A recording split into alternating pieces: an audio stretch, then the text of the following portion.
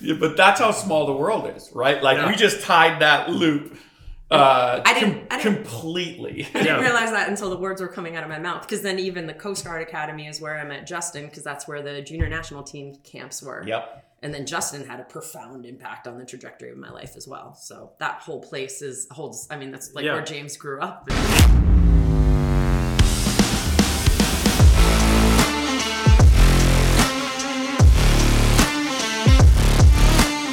All right, guys, welcome to episode 3 of Wiggle My Toes podcast. I'm here with two of my favorite people, Justin Moore and Andrea Buch. You may know her as Andrea the boat driver. What very few people know is we've crossed paths, since I was like yay high, and we all found ourselves at Hydro. And since then, we've been hanging out ever since in a much different forum.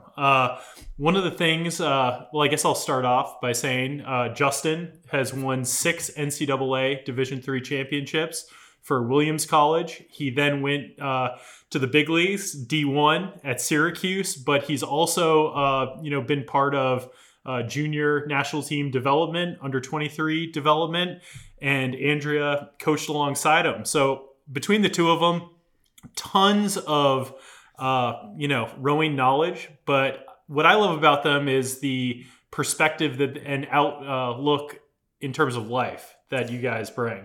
So, welcome, guys. Happy to be here. Wiggling my toes right now. I know some people were like, you need to explain Wiggle My Toes, but we're going to wait until maybe episode 4 to bring that out. Oh, I the like tease. the anticipation. Yeah. Tune in. Well, there's a lot of Blundstones being worn at this table. I'm the only one with bare feet right now. Yeah. So you had to remind me that we had crossed paths, in Canadian Henley. I had remembered Justin as like a very, very serious, studious, very professional person. When I crossed paths with you in the coaching I'm sorry. in the coaching realm. No joke, Justin. I remember I was coaching at UMass and we were all at what's that grocery store in New Jersey? Wegmans? And you had like very like strict like dietary, like you were very professional in every aspect of your coaching. And I don't know whether some of that came from, you also trained as an Ironman and all of these other, disciplines. I forgot to mention you rowed it for Rollins College. Like that is probably the peak. That's all you have to say, and that everyone will be buying in. Yes, I was a mighty tar at Rollins College from what is a tar? Well, it comes from when they had basic training in Orlando. They would have all of these guys come in their navy whites, and they would spend all day on their feet.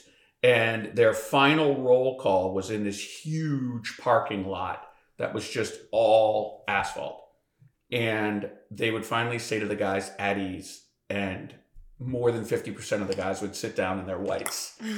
And when they stood up, and this was intentional, their butts were completely covered with the tar from the parking lot. And that's how they were identified as completely rubes and newbies. And they're like, we're going to name a college after this. Yeah, that's the mighty mascot, right? A pelican with a Navy cap on it. And were you a walk-on coming into Rollins? Like, had you had any rowing experience? Or? So I preceded the availability of rowing in public spaces. I grew up in Boston. I went to public schools. My parents were big believers in public schools. And my neighbors just down the street were who I was great friends with. They went to Buckingham, Brown and Nichols, and several of them went on to row. One of them went on to row at Harvard and then was an Olympic spare in 80. He still is angry at Jimmy Carter about the boycott. I've heard that. Yeah, exactly. But we were going in at that time watching people row, and I knew that it was something that I wanted to do. So as part of my college search, being able to walk onto a rowing program was something that was a priority for me.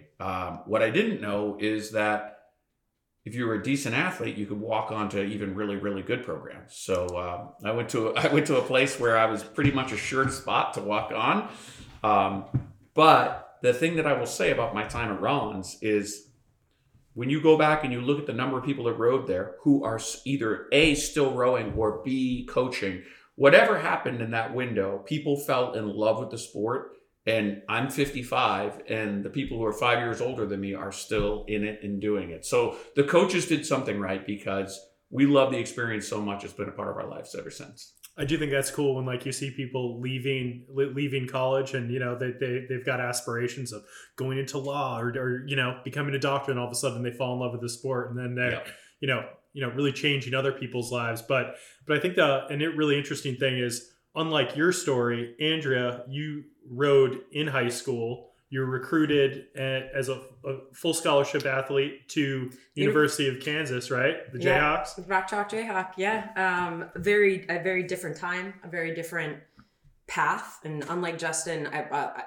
rowing has become so much more visible and grown quite a bit. But I was lucky enough to go to a public high school that had rowing, and I lived on the lake, so I saw it my whole life. And I was like, I want to try that. And it was the first sport that I was very good at. I played a lot of sports. But then I found rowing, and I was like, I'm better than all these girls who I'd been going to school with for so long, who'd always beaten me at everything else. So that made it easy to fall in love with. But I graduated high school in 98, and that was kind of the height of, or the beginning of Title IX really opening up and having unbelievable amount of funding for women's rowing. So very, very lucky from that standpoint. But still kind of a non-traditional path, particularly being in Connecticut. Like when I told people I was going to Kansas, people were like, Kansas? Like there was definitely an elitism element to that in my community, but it was big time college athletics, and I wouldn't have changed the decision. It's interesting to think about how that crossroads did put me on a path where rowing then subsequently did become my life and my career, which I did not expect that to happen. And was it right after KU that you coached at Louisville before coaching with Justin at Syracuse? So like, I'm unfamiliar with that timeline. I had a little flight of fancy where I went to New Zealand for 2 years to go to grad school. Which is like another rowing mecca, you know? Which is a rowing mecca. And this is a humbling story. I went down there, and I was coming off of 4 years of Division I rowing, and Kansas was not great, but we did work hard, and we were well supported. And I went down there, and I felt like kind of a big deal. And their university athletics are just totally different, but still highly competitive, but very bootstrapped. Not a lot of money, but people work really hard, and they have amazing international rowers down there. But I went to the boathouse to meet with a coach, and I walked through the door, and I was like, man, he's going to be stoked to see this walk through the door. Wait till you get a load of this. And he was just like, and I'm not going to do a New Zealand accent, although I know people at this table can. Yeah. Australian is the only thing I can do. But he basically just said, yep, cool. We train at 5. Don't be late. And I was just like, I don't think I want to do this. I just rowed for 4 years. So long story short, I never darkened the doorway of that boathouse ever again, and just really enjoyed that was Otago, right? Otago. Yeah. Dunedin, New Zealand. But in taking that time away from rowing, I came home, and with my master's degree in hand, and I realized that I wanted to get back into rowing, like having taken that time away and just not had it at all. And I got hired at the University of Louisville basically because somebody backed out at the last minute and I was available. So I went totally sight unseen, but based on networks that go back to the Coast Guard Academy. Like this is some of the crossover. When we talk about crossover, like James's dad coached at the Coast Guard Academy, and we grew up down the road from each other kind of logistically, like both on the Connecticut shoreline. But Steve Hargis, who was another junior national team person. Who's just a great guy. He was the guy that talked me into taking the job. Yeah. So, I mean, this is wild. Like Steve Hargis, who ran the U.S. rowing junior national team for years and years and years. Yeah. He was from East Lyme, another Connecticut Shoreline person, but profoundly impacted me getting hired in that position because he gave me such a great recommendation. And I'd coached all through high school, and I went back and coached, as a college kid, I'd coached the masters and the juniors during the summers at my local club, but like I had no professional qualification to be a coach, which also goes into like how the coaching pipelines work. Like it is such a small locked box, and it really is. And this has changed quite a bit, but it really is all about who you know. And I think that's a testament to why we're all sitting at this table. We all know the same people. Now, when you started coaching for Justin, what year was that? I'm going to interject one go thing for it. in here. Hop on in. So to close that loop about what kind of ridiculously small world we're talking about, James Dietz, your father, at Coast Guard Academy, where Hargis was working, who recommended you, became my wife's first coach in the single scull and took her to the World Championships in 1992. And my wife credits herself with being the one who changed Jim Dietz into a coach of women. I think my wife was the first woman your dad ever coached. I think people were a little nervous when Jim went from coaching the cadets at the Coast Guard Academy to the UMass women's team. They were like, we'll see how this works out. Just say it's a good thing that there wasn't an HR department at the... Oh my gosh. Yeah, but that's how small the world is, right? Like we just tied that loop completely. I didn't realize that until the words were coming out of my mouth, because then even the Coast Guard Academy is where I met Justin, because that's where the junior national team camps were. Yep. And then Justin had a profound impact on the trajectory of my life as well. So that whole place holds. I mean, that's like where James grew up. And also, if I could, and I didn't mention this in the beginning, if anyone's wondering how I found my way to Hydro, it was a call from Justin, and Justin was the one that was just like, "Hey James, your first little video that you submitted, can you do another one? Can you maybe a little more personality?" And I was like, "Nope." There's an expression called the stank of rowing. We're trying to scrub that off. Yeah. And Justin was responsible for finding all of those athletes early on that are now the core Hydro athletes. And Justin was the one on that launch, assisting in Bruce's vision for Hydro. And he had an iPad, and Nick and I talked about this in the last episode. It was like sunshine in our eyes, and Justin would be like, "Smile, smile," and we're like, "I do not care if you cannot see." Oh man. Now, Andrea, when you started coaching with Justin, what do you feel like set him apart? Like you two obviously have a bond. Like you guys are thick as thieves. And it's been nice that I've been inducted into your program. Welcome. Yeah. It's an elite. Welcome it's to very elite. The North Shore Club of Thievery, right? Yeah, exactly. I think to go back to kind of how you started talking about Justin, I think you're very academic, like your approach to it. And again, thinking about my trajectory where it's like you get in, like I was a kid coaching kids, and then I was a college kid coaching adults and kids. And it's just this very informal, oftentimes, trajectory to get into the sport, and it's worked. And if you're lucky enough to have very good mentors, and there are a lot of really good mentors in the sport, you can go very far. However, it's not professional. It's changed a lot, and I think the sport writ large is working to professionalize itself in a lot of different ways. But when I met you, we're trying, and I think Hydro is a big part of that too, like opening up the vision of like how big this could be and how popular it really is, and we're not some like weird esoteric thing. But I think when I first met you, I was like, oh my gosh, I thought I knew how to coach. I'd been at Louisville for 3 years. Like we almost won Big East. I was a third year assistant coach, but then going into the junior national team camp system where Justin was the head coach. And how many medals did you guys win? I mean, you weren't just, that wasn't like the development camp. Like this is like the top American athletes competing at under 19 U19 worlds. We didn't win a tremendous amount of medals. It really, the huge medal haul occurred after I left when Liz took over. Mm-hmm.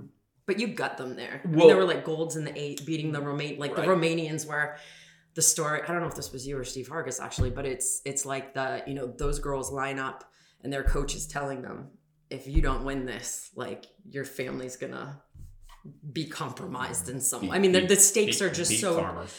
Stakes are just so different comparing the youth of American like U.S. rowing.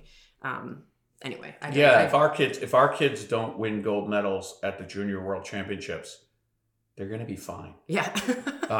But seeing you in that environment and just seeing how calculated sounds negative, but it's like he's got a way of like so many great coaches. He has a way of boiling things down and getting to like the core. That like you need to address this before you address this, right? You need to find the limiting factor, and then also I can geek out with rowing. The other day I was in the truck. I ended up on the phone with Justin for an hour talking about rowing and dialing into different aspects of it. But boiling things down, but then also setting standards that are hard yet attainable, and what I think is the job of any great coach is I'm trying to figure out a good way to put this, like seeing the what's the word I'm looking for? Goodness gracious. Give me something. It starts with a P. It starts with a P. One of the things that became clear to me as I've spent more and more time around some incredible coaches is they have a way of making something that is incredibly complex and difficult simple for the athlete that's trying to achieve it. Yeah. Let's just get this done today.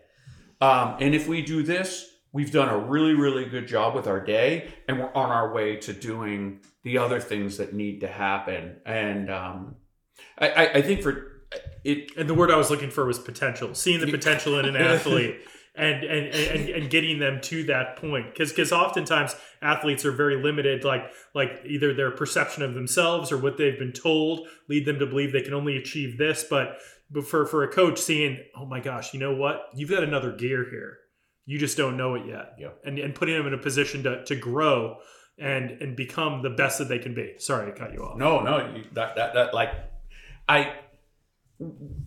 as we were discussing, kind of like, I had to differentiate myself. Having rowed at Rollins, that is never going to get you a job. We were... Get you a tan. It's nice down there. I was... varsity tanning team, and I was pretty captain of the varsity tanning team. Let's just make facts. But there was no way I was going to convince a bunch of people to allow me to lead them, have them put their trust in me, because I rode at Rollins, or because I was 5'10" and 3/4. And had a lot of determination. You had to add that 3/4, right? Yeah, I would exactly. have just rounded up. Yeah, dude. I know. You know, I had at one point I had 6 foot on my license, but the better part of discretion has now gotten rid of that. So the only way I was going to be able to distinguish myself was to really study and to be able to answer the question why. Yeah. Mm-hmm. Okay, if you're going to do this, why? And it's very interesting because I've gotten involved with some elite athletes that don't want to know the why. Just tell me what to do. Don't tell me why to do it. Just tell me what to do and I will do it. Which is, it doesn't mesh with me. Yeah. That's not the right coach-athlete combination. Yeah. Because I don't want you to just do something because I told you to do it. I want you to do something because you believe it. I go back to, middle school cross-country coaching, yep. Where they're like, do ab work. I was like, I have abs. Why would I do ab work? Mm-hmm. And if someone would have been like, abs are what's going to allow you to stay strong and keep your technique in the mid-five, like I needed the why. And I appreciate, I'm totally in line with that. When coaches are just telling you to do something just for the sake of doing it, I have a hard time getting on board with that. They should at least have an answer stock. Because ready. I said so is not something that holds up under severe stress. Yeah. And you're so like your toolkit for what you bring to the coaching, because you're a psychology. What's your psych? So I got a master's degree. My master's degree is in coaching, but that involved a lot of graduate level psych stuff, as well as exercise physics and kinesiology. Yeah. And at Syracuse, we had offices, and shout out to Alicia, who's now the head coach at Minnesota, who's the other assistant there. Yeah. But Alicia and I shared an office, and then there was a door and a very thin wall, and then there was Justin's office on the other side.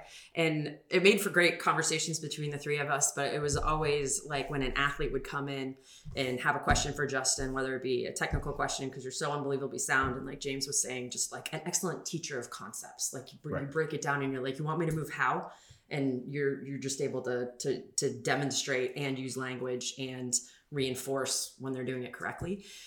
But the conversations, and there were a lot of open door conversations, which we could obviously clearly hear. We're all a part of it, but there were also closed door conversations. You could only hear kind of some of it, but like masterful, like just the way that you dealt with, a population who are under enormous pressure. Just anybody in a college environment who wants to perform is under a lot of pressure, but then you're in this, in a Division I performance environment, and you had unbelievably high standards. Like we were pursuing a culture of excellence. So the pressure was really, really high, but both the care and I think like what James was saying, like just to get the best out of the athlete, like being able to take that, like, I care about you. This is the way you should think about it. This is how you need to do it. Yes, it's hard, but that's okay. It was just this, it was so much. And it was like masterful to watch, or it's just fun to listen to, or fun to be tangential to. I can tell you, as you're saying that, I consider myself open-minded, but I'm also extremely stubborn. If you give me an answer, but it's an answer I don't like, or I don't find acceptable, like I'm just going to And I remember, I believe we were out fishing. We may have been with you. It was like one of the first years we all went out to Lowe's Island, which we'll have to plug later, the fish camp, and this is actually this is a very rowing geek. This will be the one rowing geek part of the podcast, because it was a time where I was just like, that makes sense. And we were talking about how so many crews are trying to emulate certain Australian crews, New Zealand crews, and I saw this concept brought up on Instagram the other day. The little hesitation, or people say a gather at the finish, right? And this is an example of, I brought it up to one coach, and they just said, "Well, you need to let the boat run out." Or no. It was like, you need to let the boat run out, but you don't want a 230-pound guy trying to leave the bow of the boat, leave the finished position in a graceful manner, because they're not going to be able to do that. And I was just like, well, maybe they should just learn to be graceful. Like you're just reinforcing like bad habits. So it's just like, no, bad. So should we shame him into dropping weight? I'm not saying that, all right. But I considered myself a fairly athletic, savvy sculler. So I was just like, dude, I'm not lingering around the back. I never called you 230. I'm just saying right now. I mean, I did get up to 240. All right. Oh my God! No way, dude! I was like 6 months ago, bro. Oh my God! Absolutely, brick shithouse, right? Oh man! But it was only when sitting with you where you were like, "All right, the moment you release the knees in the boat, the moment you release the knees, the job isn't to control the movement to the front end; it's to let the boat move under you. And if your boat is moving very, very fast, that's gonna be hard to maintain a 16, 18, 20, right? So you need to slow it down in some way. And when you described that, I was like, oh, okay. Right. And then also understanding that, and I believe, and I always I'm always not unsure how to pronounce his last name, Drew Ginn from Australian. It doesn't matter. He's Australia. not listening to this podcast. Yeah, probably not. Probably not. but he was talking about that acceleration Right. into the front end, and so many things like, if you hesitate around the front end and then rush or hesitate around the back end, rush the front end, you need to be a very, very savvy skiller to get the blade in on time and get pressure on it, or else you're just working against yourself. Those guys were using that speed to pick up the boat. Yeah. Like they were using and The Orsum Foursome was a thing of beauty. I love watching those guys. That boat's going 140 at rate 20. Yeah. Which is insanely fast. I wish I could translate that into meters per second as they were doing it. But it made all the sense in the world that if they were going to get that maximum speed out of the boat, that's what they do. Yeah. But so many coaches misconstrued that with just gather everybody here and then, okay, we will be like a horde of barbarians charging the foot stretchers together. Yeah. We're definitely peeking the mic on that one. Yeah. The storm would be crushed into the water. We all use our coaching. Oh my gosh. Yeah. It's prepare for battle with the front end. So when I see some of these development crews and their boats moving at a much slower pace, and they're gathering and then charging the front end, I'm just like, come on, there's got to be coaching there, like there's got to be an understanding, and that's like, you're seeing coaches are taking in, or young coaches are taking in that style and thinking, oh, like that's what champions do. And it's like, yeah, but like the champions are also doing this A, B, C, D, and E. Do you understand the why? Yeah, exactly. Do you understand the why that the champions are doing that? Like you can look at it and say, okay, we're going to slow our hands down at the finish, and then we're gonna move quickly, maybe even build a little speed into the stretcher at the front end. Why? Yeah. And if you don't understand why and you're just doing it, it could turn out very badly. And boat speed. I mean, luckily I was a single sculler, so the single's the slowest of all the boats, right? So I was always taught organic hands, speed in is speed out, and it's just like, everything flowed, and There's so many different ways you can flow over the top of the boat. It's and we don't need to geek out about that. And the one thing that makes me sad though is as people on the rowing machine, the static rowing machine, don't get to feel that. Yeah. Because when it's right, it is like dancing the waltz with somebody who is in perfect synchronicity with you. Yeah. Not that I would know what that actually feels like.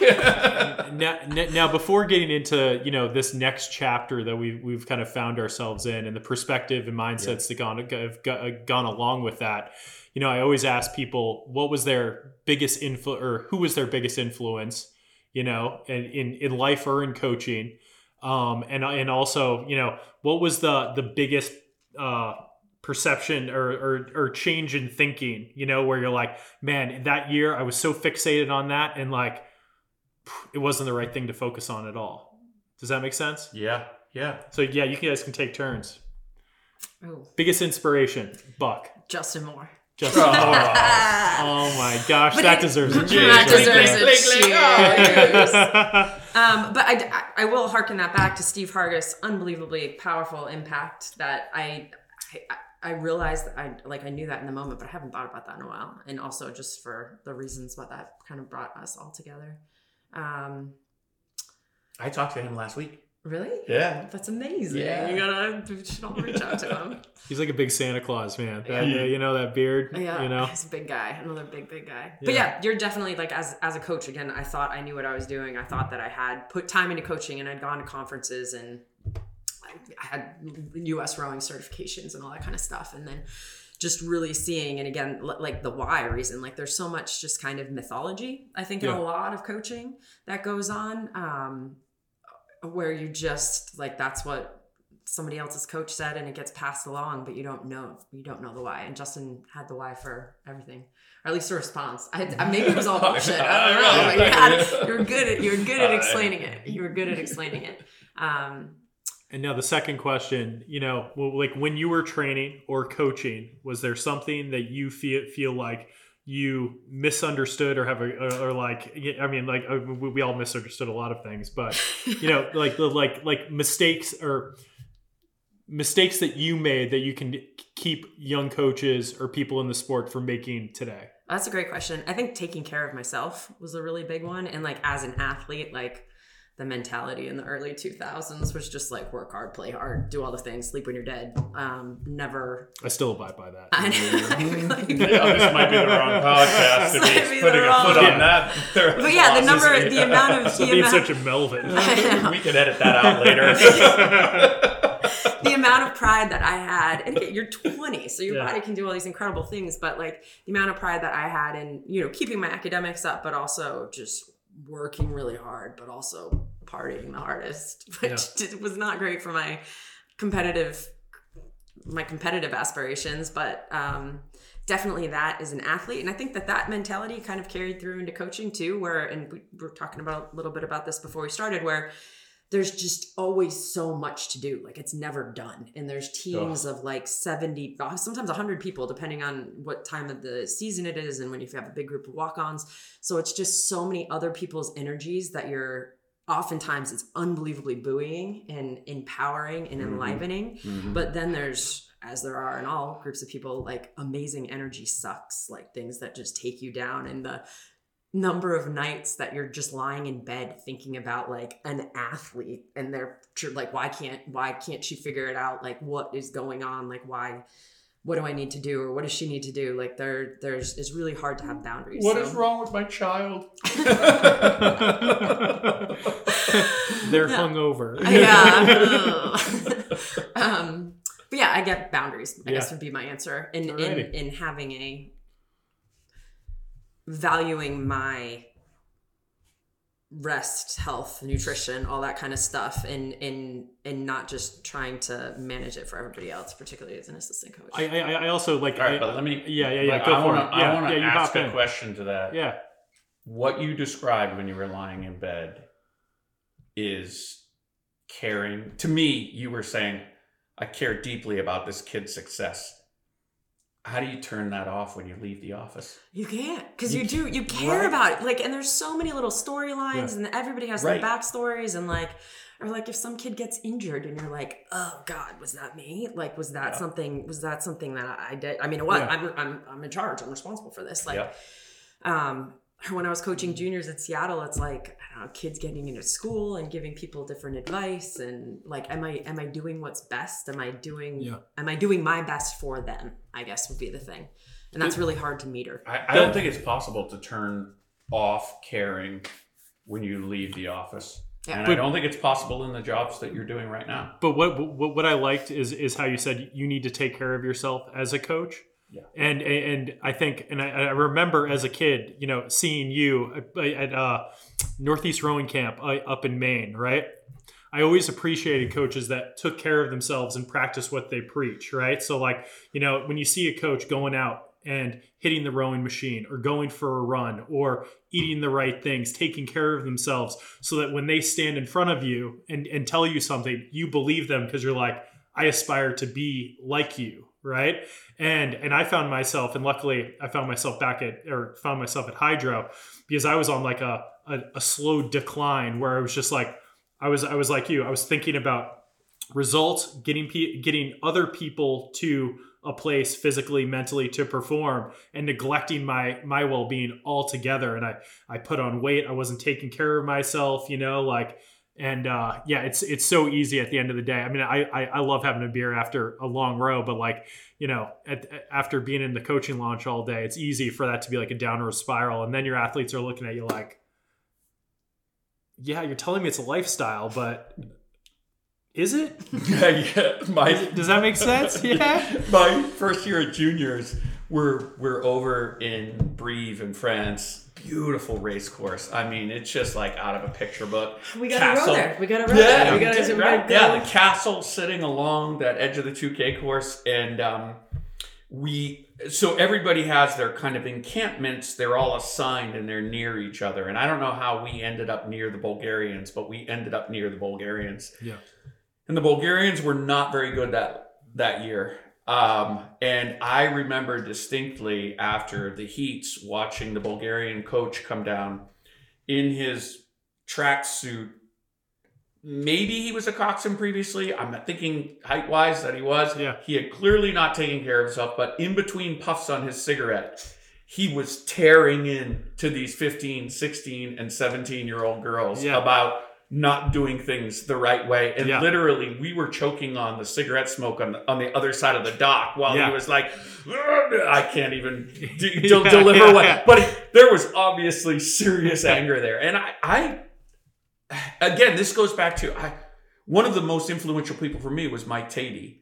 But he was incredibly influential in that I'm like, this guy is a freaking genius. He claims to not be a student of the sport, but he is a walking history of the sport. He will tell you who finished third at the World Championships in 1944. Yeah. Like he knows everything, even though he says, I don't read a lot of books. Yeah. He's studied the sport in his own way.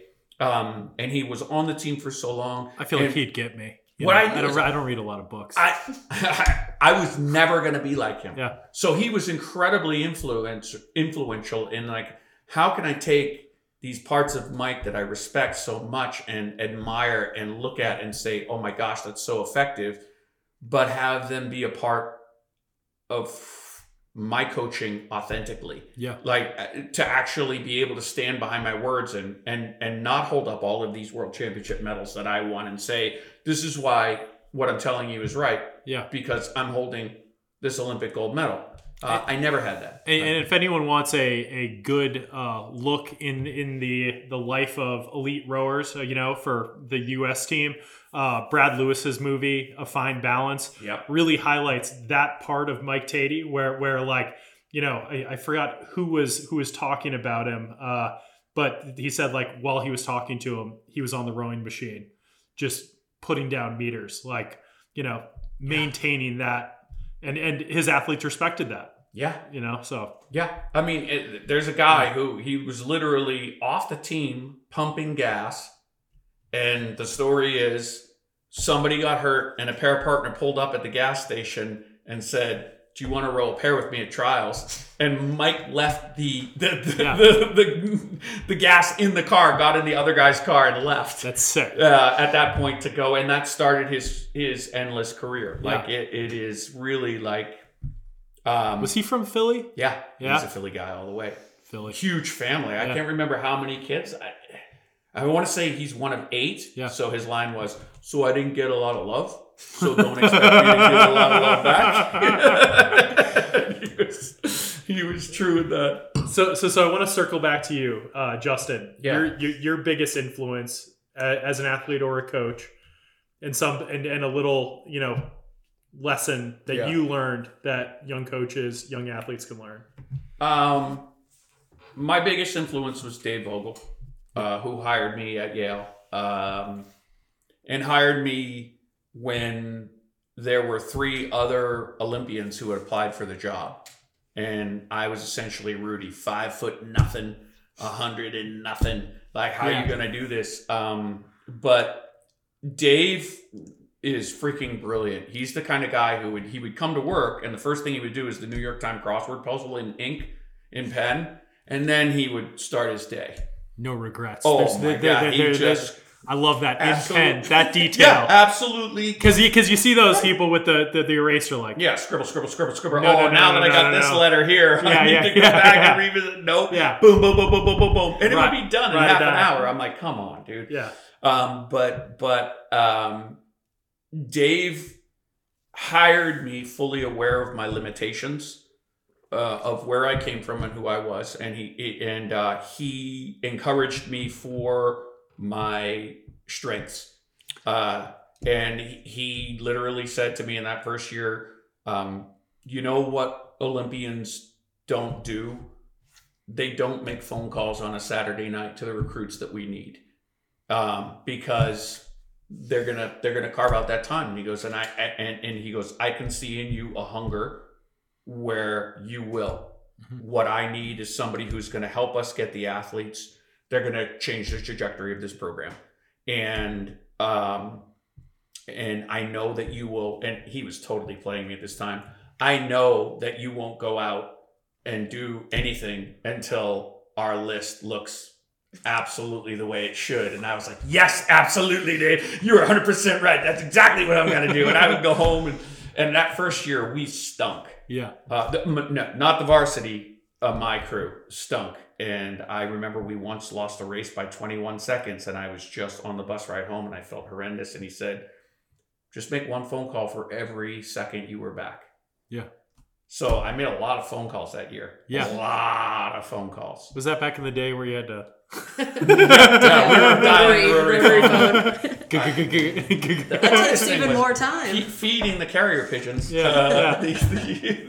But it, and then being in that environment, Dave also let me train my athletes the way that I felt they should be trained. Here's a guy from Rollins College who clearly, he said to me, here's the only advice he just said, don't give them, he goes, there are certain workouts that the varsity should do and certain workouts that the freshmen can't do. And he goes, give them workouts that they can attack, not workouts that are going to attack them.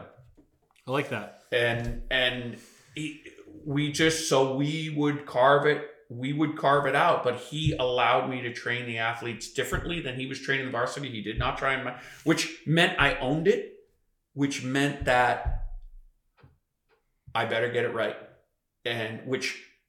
So I paid more attention to everything that I was doing because I had ownership of everything that I was doing. And fortunately, things worked out. That makes sense, because if you own it, then the results are a representation of you, and it's not like if you don't own it, they do bad. It's like, well, it's this guy's blueprint. Yep. You know what I mean? Like that makes total sense. Yeah. I mean, if I believe something, do it. And if it works, great. If not, learn from it. Yeah. If not, start making phone calls. Yeah. Because he was convinced that if we got the right athletes, he was a good enough coach that by the time they were juniors and seniors, they were going to be just fine. Yeah. If we could give him better athletes, like we ended up doing in 95 and 96, that were ready to go at that point, then that was pretty awesome. A lot of that sounds very familiar. There was at Syracuse, it was like, oh, you have a conversation with Justin and you have a question or you're upset about something or you need to figure something out, and at the end of it you're like, yeah man, I know what I need to do. And then Alicia and I would look at each other and we're like, I think I just got Justin moored.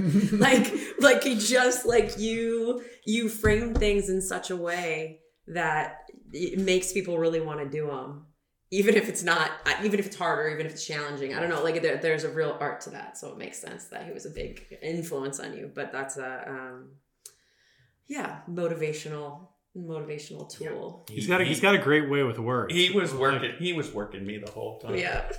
Well, my grandfather, who I never met, was an incredible psychologist. I wish I had gotten to know him. He was one of the renegade poets out of Nashville, Tennessee. He was eulogized by Robert Frost.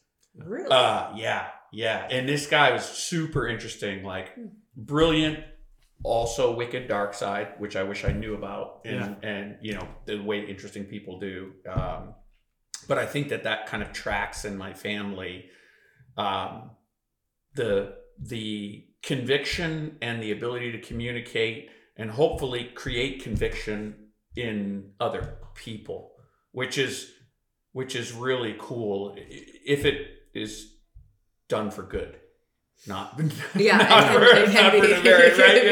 right? It's a powerful skill. With great power comes great responsibility. How do I wield dark this? side? Let me train you. So how about, like, you sit here and you look. What's so funny is you're a decade younger than me, and what's incredible, you're describing what happened at Kansas, and that didn't to watch that opportunity that you got on the front end of that first wave in the set and took it to the middle of the United States where rowing wasn't known, but big time athletics was known, and rowing was entering the world of big time athletics at that time. And then James, you came behind that and were like, took such an unorthodox route to the sport. It's like, it's really funny to kind of, it's so flattering to hear you guys say something you said a while ago was meaningful, or something that you did a while ago was meaningful. Like it changed the way I thought about things. Like that's really, And I want you to know that it goes both ways. I look at both of you guys and say, when I'm done, because inevitably I believe in bell curves. Yeah. And I believe my vigor, my influence, and my knowledge is going to become archaic and just disappear, and it'll be less and less and less. But with the sport in your guys' hands, it's in good hands. Like it's going somewhere. Well, I think this is a good time to shift the conversation to, we talked a lot about the rowing aspects and, coaching and everything, but, here we found ourselves in the next chapter of our journey. Right. And with that, I often think like, in terms of perception, better late than never. I'm always just like, man, I would have been so much happier 10 years ago had I had this insight into, I was just so fixated on results and results defined my worth, my legacy, right? And it really wasn't a happy time. I met a lot of amazing people, but like this chapter, that kind of started at Hydro, meeting you and having an opportunity to visit all of these race courses that I had gone to, in beautiful countries like Luzerne, Switzerland, but my blinders were on because it was only rowing. And now I'm there and I'm just like, this food's delicious. The people are wonderful. You suddenly look up and see the mountains surrounding this race course. Yeah, exactly. The description of that race course is, if God built a rowing course, it would be Lucerne, right? Yeah, God's race course. Yeah. So like in this new chapter, how do you feel like your mindset has shifted? I see both of you now, and it's just like, I feel like you're leaning into what makes you happy, and looking inward to be like, what do I actually want out of this time on Earth, right? Yeah. And that could be, being out on the water, catching fish, salt air, being with friends and family. Like, yeah. Do you want to dive into that? Yeah. Okay. So hanging out with James Dietz, drinking brews, Whoa, Buch, Dietz, Justin Moore, hitting Maddie Sailoff right after this, right? It doesn't. Truthfully, I think being connected to other people is probably one of the most, and it's one of the greatest things about being in a crew. When there is some sort of unspoken connection that's going on, and you're achieving something that is greater than the sum of the individual parts ever could be. Yeah. But for me, something really clicked when both my parents died when they were 78. My mom died, so we had a really tough go. 2012, our 9-year-old daughter is diagnosed with cancer, and suddenly winning the ACCs isn't the most important thing in the world anymore. And I'll never forget that moment. One of the things I always wanted to do was be the kind of leader that would always be there for the athletes, not take time off, not go golfing, spend time in the office, do whatever we could to advance the team. If I'm asking them to get their sleep, like, I want to show up, on task, ready to go, well prepared, so that nobody's wasting any time. And it just became chaotic. And I just remember being in the Golisano Children's Hospital with Mackenzie in bed during a surgery time. And Andrea walked through the door and looked at us, and she teared up, and she was feeling the emotion that wasn't even accessible to me at that moment, because I was just like, okay, what do we have to do to get this fixed? What do we have to do to get it right? Like, we were being so reactive in that moment, listening to doctors. Where should we go to Boston Children's and do all of these things? She walked through the door, and a tear came to her eye, and I suddenly felt something. Like in that moment when you walked through that door and just saw the scene, and it was almost like we reversed places, and I imagined myself standing where you were, looking back at this.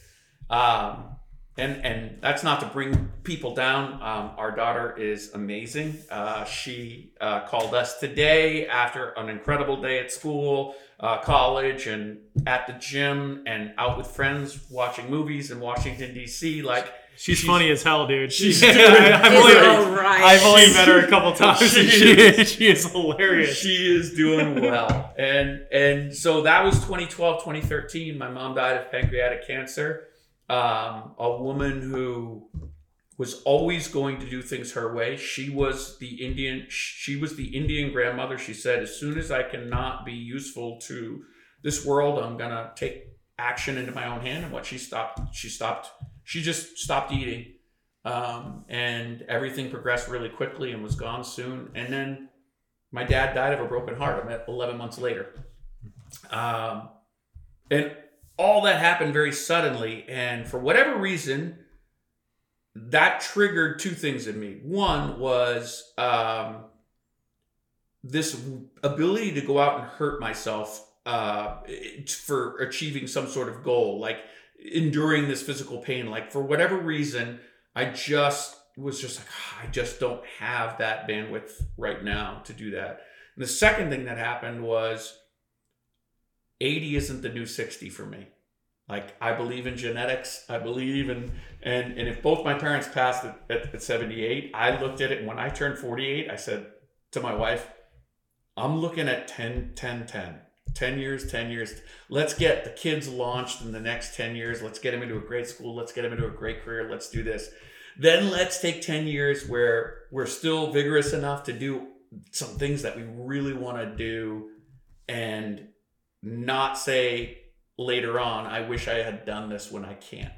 Mm-hmm. And then those last 10 years, I hope that it involves grandkids and good friends and peak experiences, but I don't want to count on everything like it's like my dad reached a point, something happened in his spine, it swelled up. He lost the ability to walk for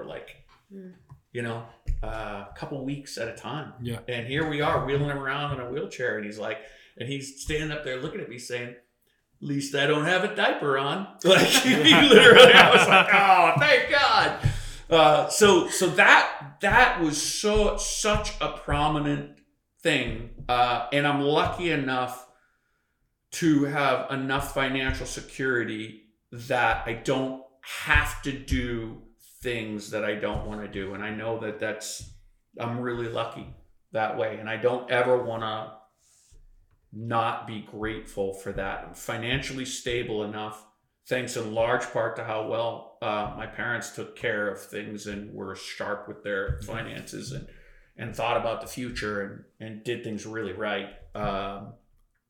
That we're in a position now where I can go watch my son, his volleyball matches while he plays in college, and do things like that. So that for me has been a real shift. There's a quote out there that I love that says, time is our only real currency and we're always spending it. Yeah.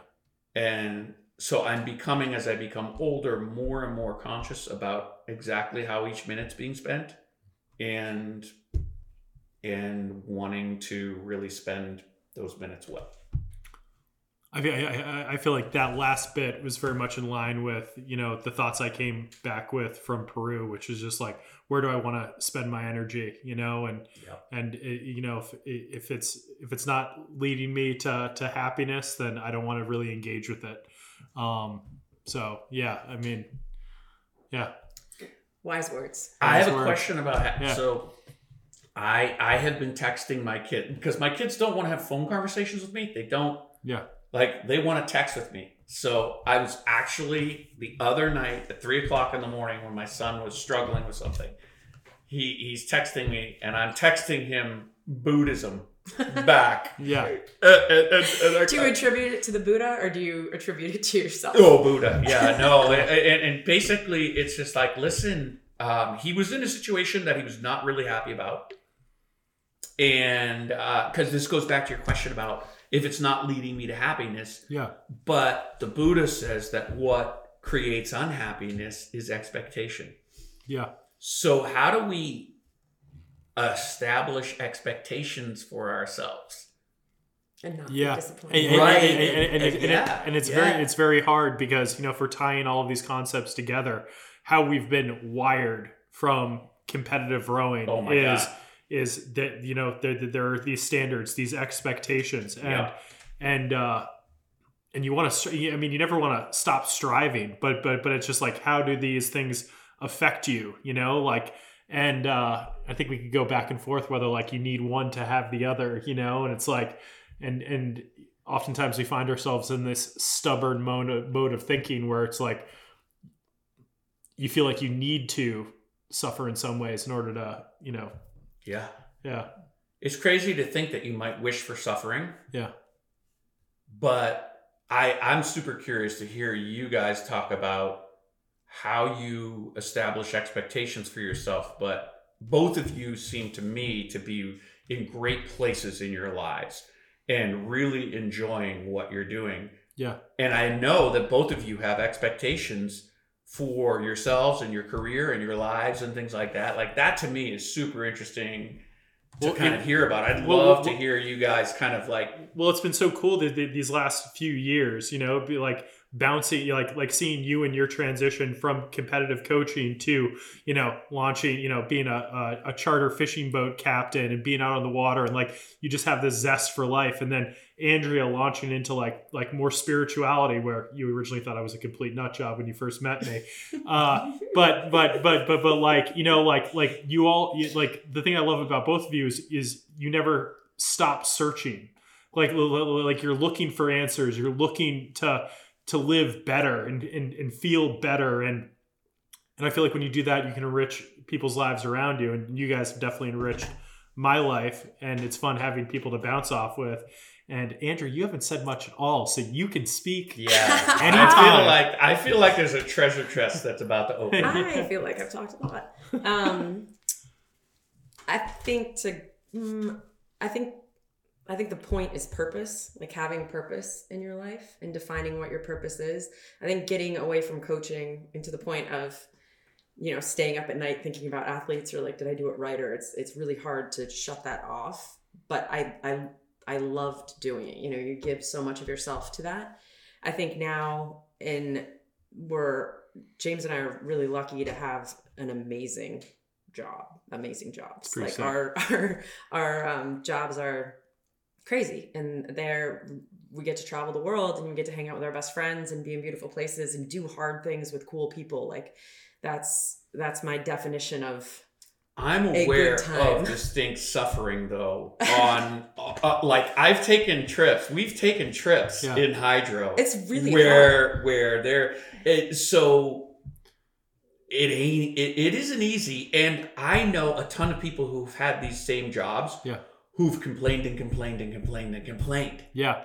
There's something going on. And even as we do this, and I always bring it back to like words are so powerful, because like challenge isn't inherently like it's not a negative thing. Challenge is good. Challenge is what makes you feel fulfilled when you rise to that.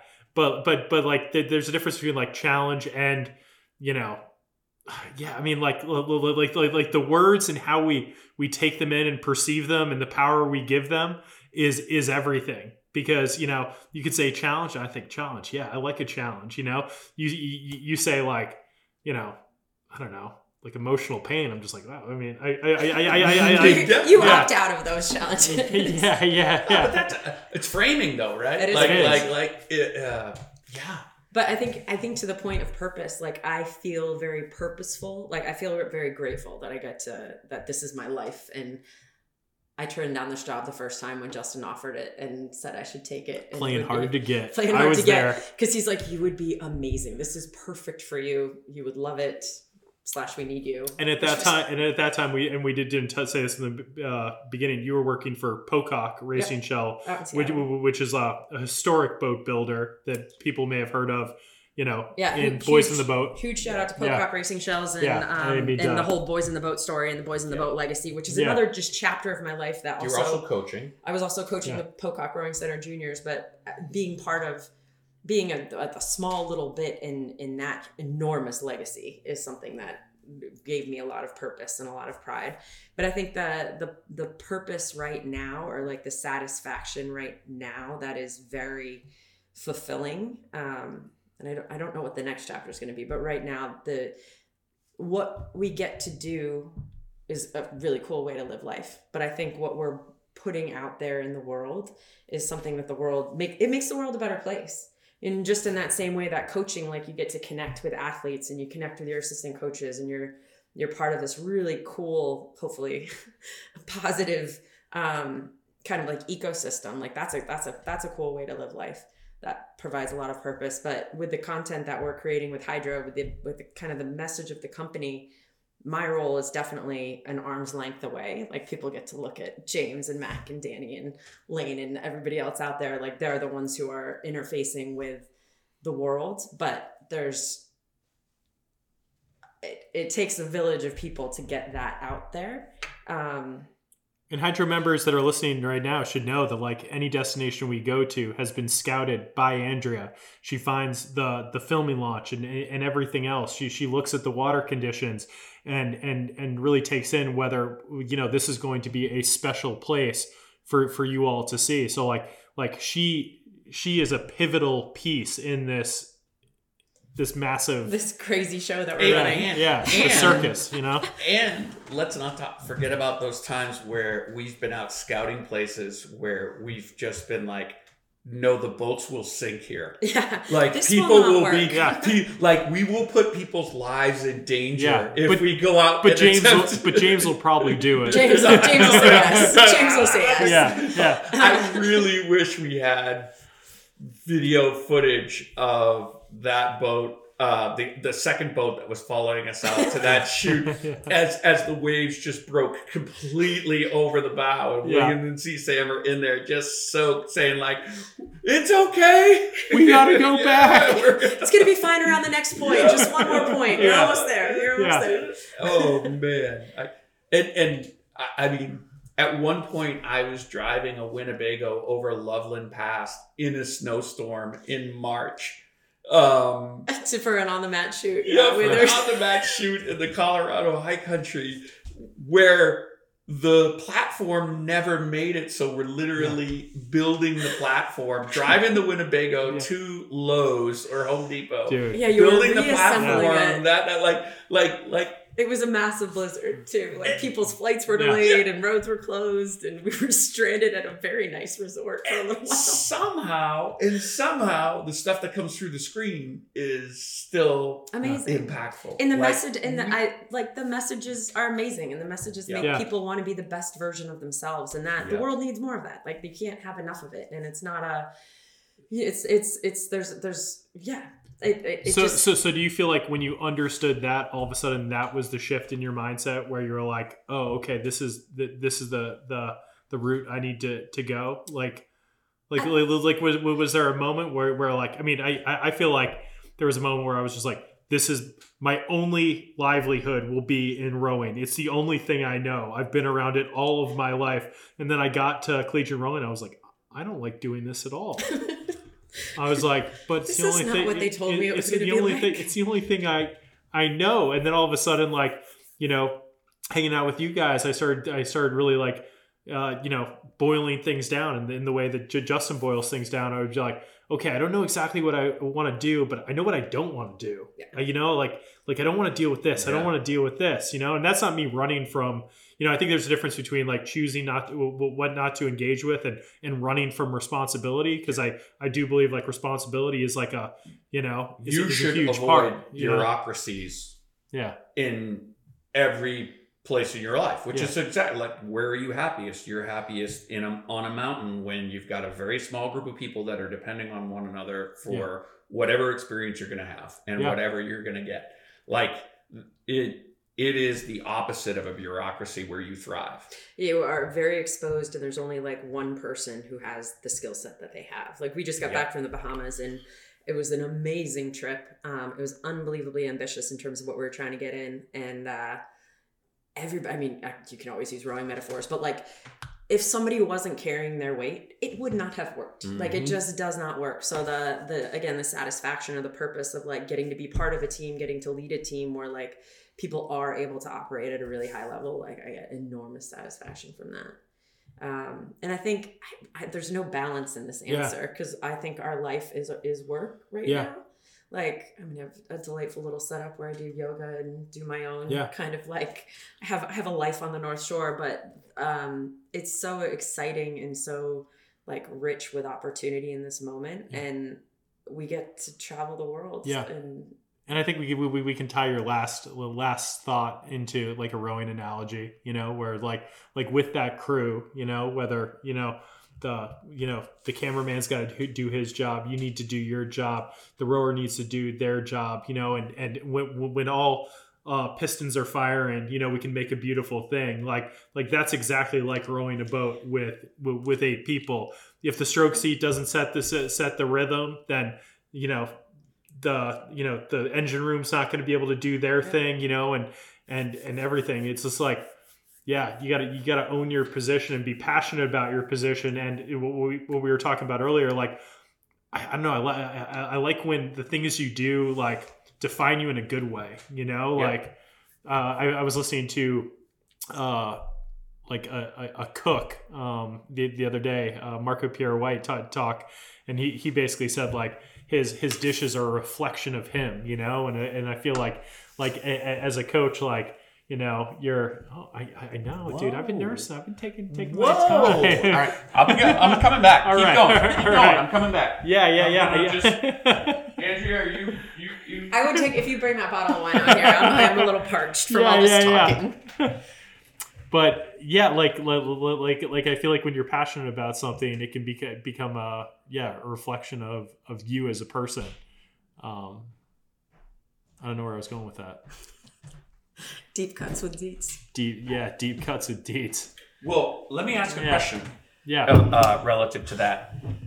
One of the things I'm concerned about is called workism. Are you guys familiar with that term? I feel like that it sounds leading. I don't know. So they're talking about the kind of melting of the fabric of society, right? Yeah. Like for a long time, you lived in your community. Your kids played multiple sports. You went to church. You knew people just through so many different ways. And now what's happening is we are becoming such specialized human beings that you're basically immersed in your area of expertise at such an incredibly deep level. As we're talking about it, we're like, well, we know all the people in the world of rowing around the country and around the world. But how many people in Marblehead are you hanging out with? Or for us, how many people in our hometown or in your hometown, like how are you meeting them? And when you guys were like, our job is so great, and you're talking about having this purpose, I guess my question to you guys is, how do we make sure that our purpose, which is always more important than any of us as individuals, doesn't surpass and consume us as people? I don't know. I always romanticize that idea of being completely consumed in your craft. Yep. Well, I think that's why I'm drawn to certain writers and certain musicians, because I feel like that sentiment kind of bleeds through in their art, where I'm just like, wow, this person is just like so. I think being in love with anything is amazing. Yeah. You know, and just and realizing the heartbreak that can come with. Mm-hmm. I love that. Again, it's just like this romantic thought in my mind, like when you rather do one thing than anything else, you know, and that's not to say that can't shift, but you're free. You're just a freewheeling James, rambling man. Well, you know, we've been going for an hour, which I think is the longest podcast we've ever done. Oh, for real? You know, I absolutely always competing. Yeah, always competing. Take that, Nick Karwoski, Jim Suck D. it, Karwoski. But I just want to put a bow on this, and just say that like I can't wait to continue to grow with you guys and hopefully have you on the podcast again and just how much I appreciate you both. You both have like enriched my life and like have gotten me thinking about things in a different way. I can't finish this podcast without plugging Don't Cry. All right. I can't finish this podcast without plugging Lowe's Island Fish Camp. All right. If anyone's looking for charter fishing off of the North Shore, as well as a beautiful Airbnb, which I am currently residing in. All right. You have to look up Lowe's Island Fish Camp. Justin is on Instagram. He's active on Instagram. All the time. If you want great, funny fishing content, you need to... I caught my first tuna. We literally ate sushimi on the dock. You can't beat it. So look it up. Charter a thing. You may run into me. I may just be camping out on Justin's couch because that's how I roll. If not, I'm normally on Andrea's couch in Marblehead. Yeah, thank you guys.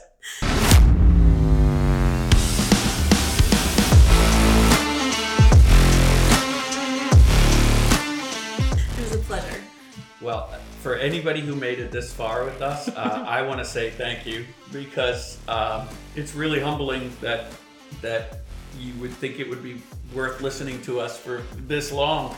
And we hope you have a great day and that this was somehow useful.